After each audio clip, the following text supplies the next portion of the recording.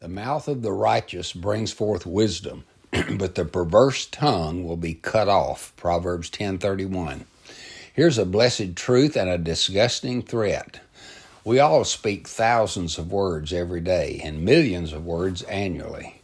There are many warnings in both Old and New Testament concerning our words, because our words are so powerful.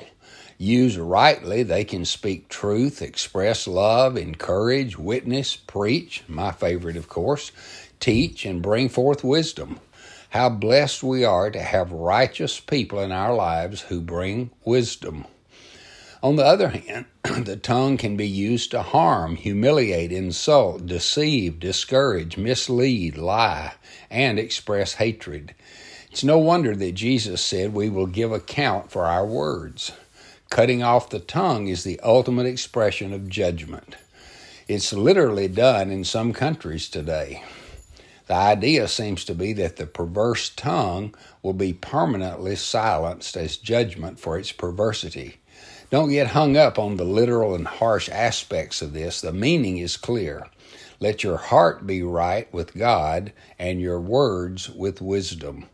Avoid perverse words, and you will never have to worry about the second part.